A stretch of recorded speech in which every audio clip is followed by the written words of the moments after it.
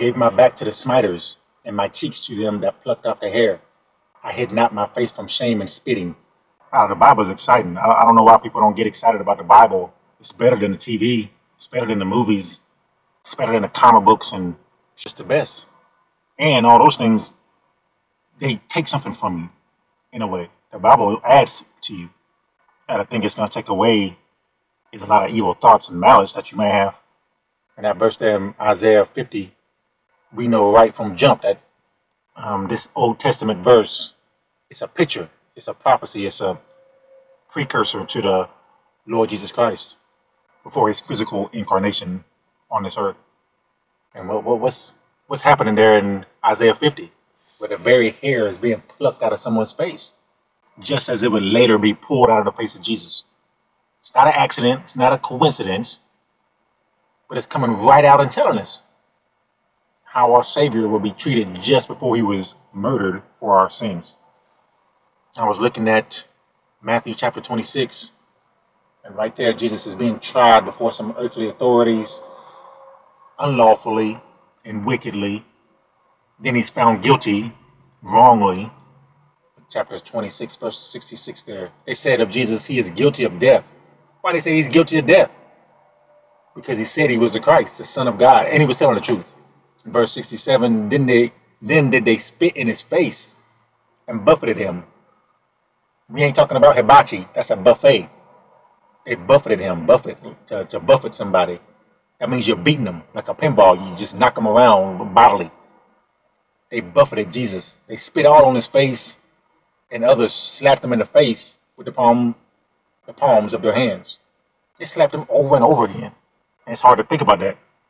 And Mark 14 gives a similar account to Matthew 26. Now, the actual word beard is not used in Isaiah 50, but you can see that someone's face, his cheeks are being offered up there to angry folks. Obviously, we call it a beard when it's hair in somebody's face. These angry folks want to hurt them, humiliate them, and that humiliation comes from the beard being literally chucked out of his face in hunks. You know, when I was growing up in church and later, as a young man, I came across these passages. I thought it was simply about the pain of having someone's hair being pulled out of his head. I mean, that's bad enough, right? But no, that's not all there is to it. That's what I found out. I got more seasoned in the faith, and I got more discernment on the words of God. That is the Bible. Now, over here, we check everything we do, say, think, believe, by the inspired, preserved King James Bible. At least that's the aim. And what I came to see was the beard means a lot, both historically and biblically. A beard was important to men throughout history. A man shaving his head or face, that's a big deal to Jews. It's a big time event. It was, and I guess it still is. And I don't pretend to be an expert on these things. But I don't necessarily have to study all the history and culture of the Jew, Hebrew, Israel. I have the Bible in English, and God, he can give me the understanding I need so that I can rightly divide the word. And where I'm wrong, I know the Lord is going to send somebody along to correct me biblically. If there's no one around to properly correct me, he's going to reveal what I need to know by the Spirit, capital S Spirit, Holy Spirit. And the main point of this hour is the beard is a good thing. It's a godly thing, and that thing has been twisted up by the world by way of the devil, same as every other good thing. That much I do know. We can see in 2 Samuel chapter 10, David's men were disrespected by Hanun. Look at that. Hanun. I don't know how to say his name. Hanun. David's men got disrespected by Hanun. And the Bible says David's men had the one half of their beard shaved off and had their buttocks exposed by way of their garments cut off. And you'll notice if you keep reading that they felt their beard being messed up was a greater dishonor than being sent away naked. Look, David said to his men who were greatly ashamed right there, tarry at Jericho until your beards be grown, and then return. That's why they were ashamed. Their beards. Now we know the Bible's every word has some meaning or significance. And this is not there accidentally. Joseph in Genesis 41, he was brought before Pharaoh out of the dungeon. The Bible says Joseph shaved himself before he came into Pharaoh. Why did he shave? Apparently the beard was distasteful to Pharaoh and Egyptian Moors or culture. In Egypt, most people know Egypt is a picture of the unsaved, God-hating world. This tells us that being clean-shaven is not as pleasing to the Lord as a beard. in a general sense. Everybody with a beard is obviously not godly in our time, and everybody who's clean shaven is not ungodly. But in a general sense, it seems that has been the way it has been throughout history. I mean, full disclosure, I'm usually clean shaven. I'm clean shaven now, except for a little stubble. Usually I maintain a little half-inch scrapple on my face. Everything I'm saying right now about the beard, biblically, that's relatively new information, or for me. I don't even know if I can grow a beard, to be honest. I never tried. All I know is that my wife and my young children are pretty much annoyed by my facial hair, be pushing me away when I'm trying to hug them. And that's usually why I keep most of the hair off my face.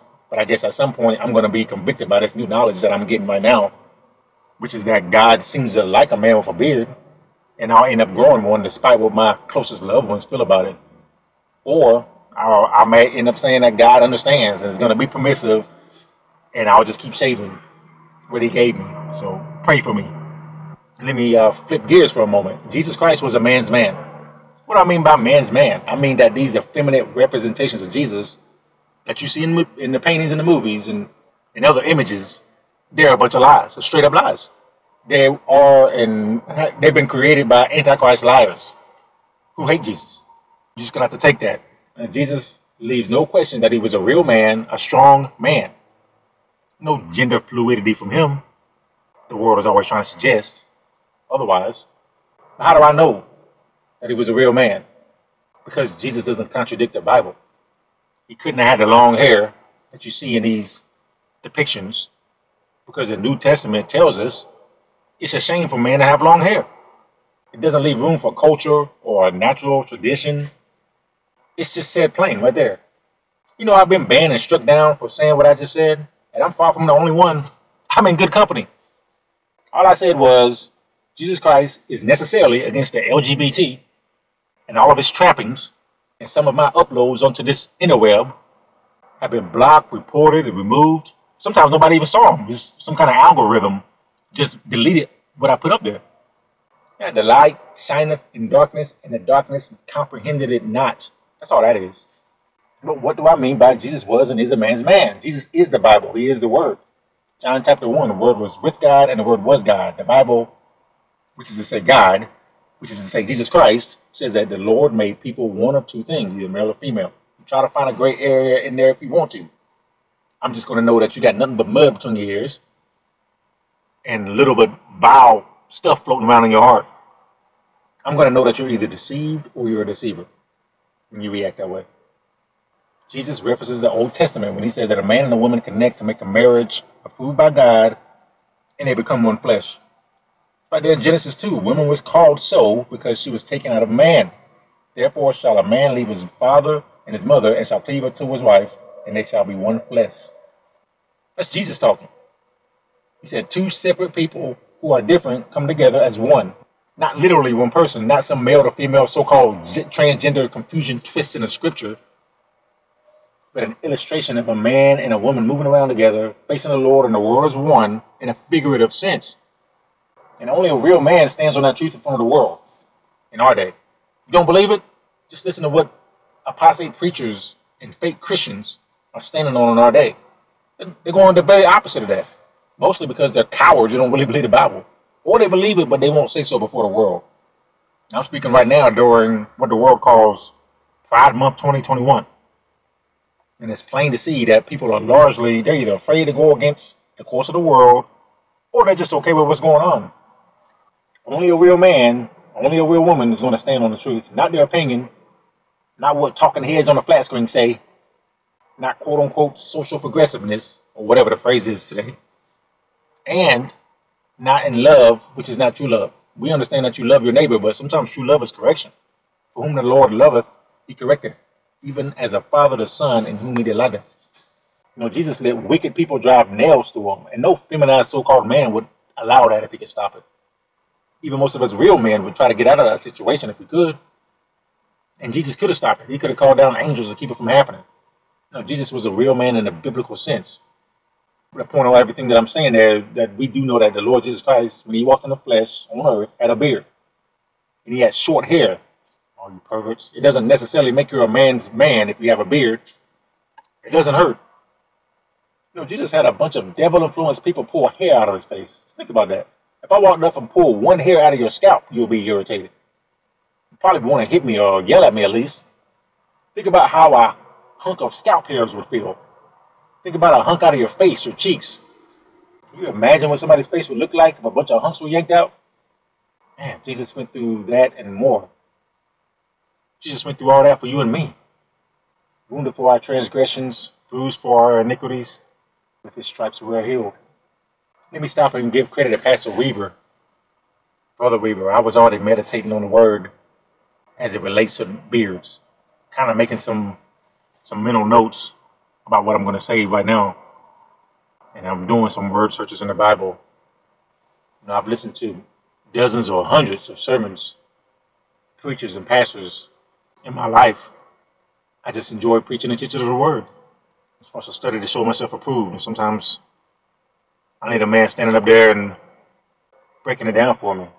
But I've never come across any sermon on the beard in the Bible until very recently. And it seemed like this brother's message on beards in the Bible and beards as they relate to the Lord himself, that sermon from him seems like it's been around for a while. The biblical significance of beards. Or the Lord's outlook on a man shaving his own face. And again, I don't necessarily need to be a graduate of Hebrew and Greek to get what God needs to hand down to me through this perfect, inspired, preserved Bible. I mean, this idea that only the so-called original manuscripts of the Bible are accurate is another straight-up lie. I ask again, and I'm going to keep on asking this. Nobody can answer me yet. But why would the Lord... Now, if you read the Bible, you know that he's for the common man and woman. He knows that the people who don't really have a lot, who have nothing, or who have just enough, by his grace, those are the ones who are truly worshiping him. So why would God require that average working person taking care of a family to go and study these dead languages, to go and sit under seminary trained Bible deniers, in a lot of cases, in order to get what he needs spiritually? No, God's going to give us a Bible in English, a language we actually speak in our day, the most popular language in the world, the international language. No one disagrees with that.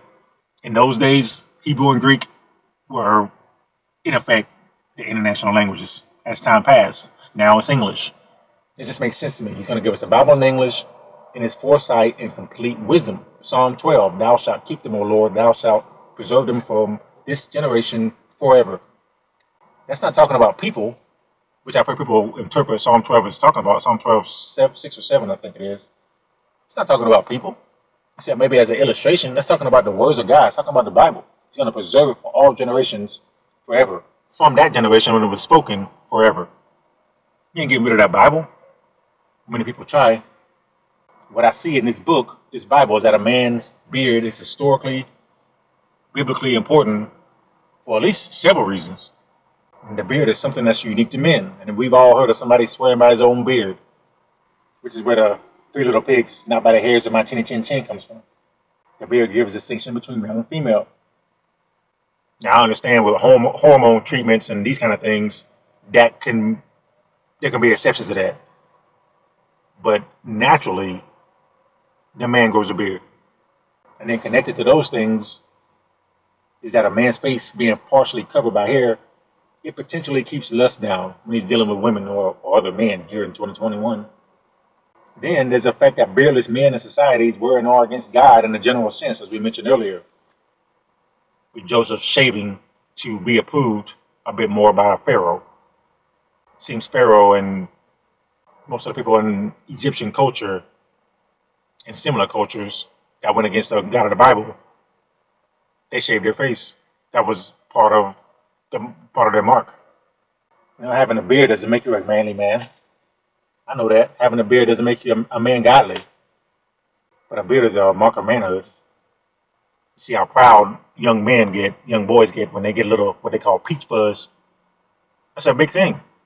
And for good reason.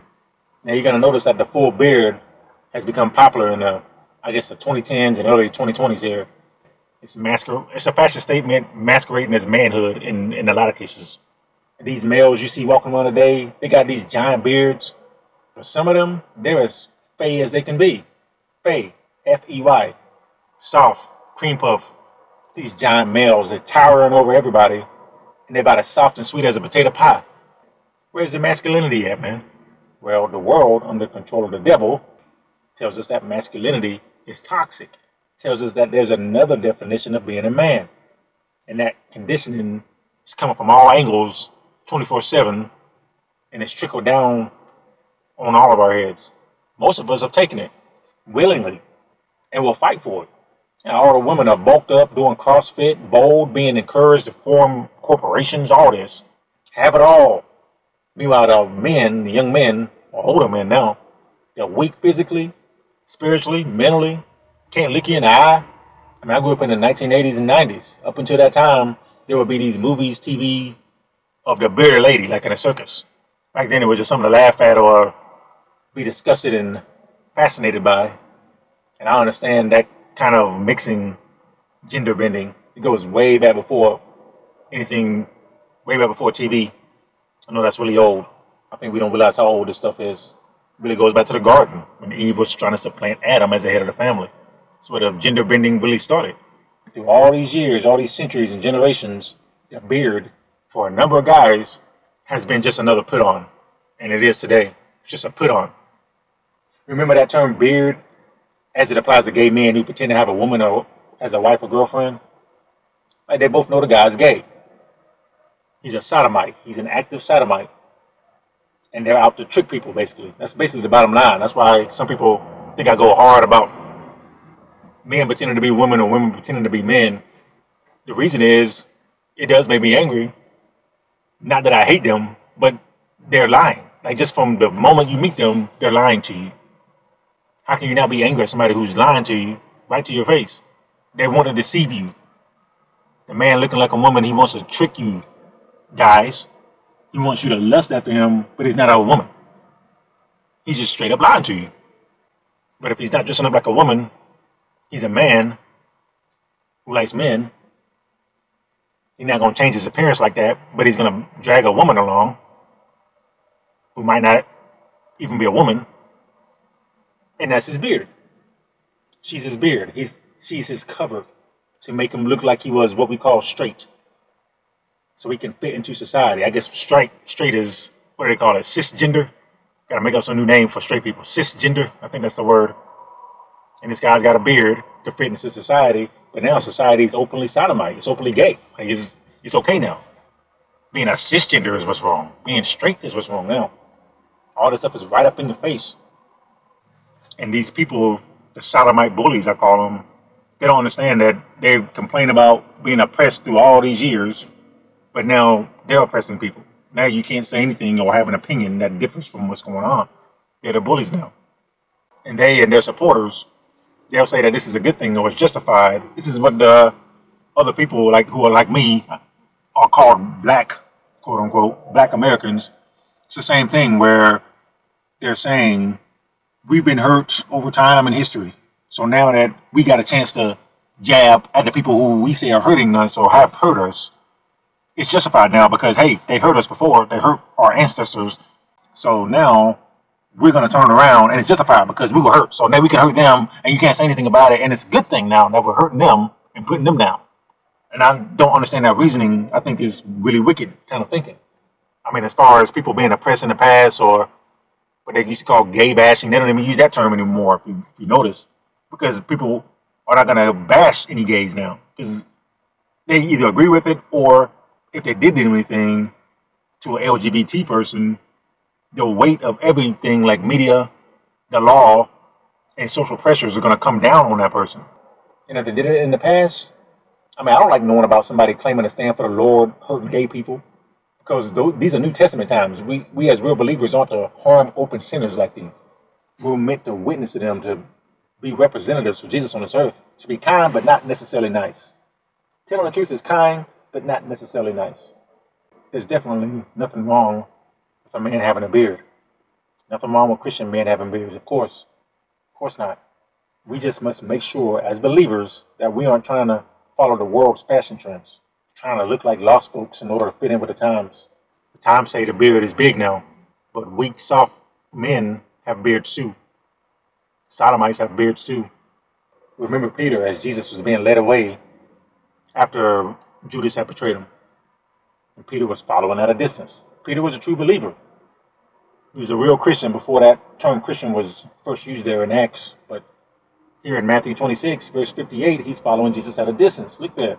But Peter followed him afar off unto the high priest's place, the high priest's palace, afraid to be identified with the Lord Jesus. That's a picture of some church people today, or probably most people in the churches. We appreciate full beards, most of us. We have an admiration for it. There's likely a reason for that. Could be it's built into us. Could be we know on some level what God likes, even if we deny that we know, so that we can then go about going against it. So right now we're just going to pray that we don't intentionally ignore what pleases the Lord. We don't want to sidestep that. We're praying that we don't get used to following Jesus at a distance, because we could get caught there. Like Peter was caught by all the people accusing him by the fire. They knew he was with Jesus. We want God to help us see who hates him. Help us remove ourselves from these people with a biblical separation in the world but not of it. We ask him to direct us to the Bible for the answers to everything and give us a hunger to open the book and read it and then walk by its light.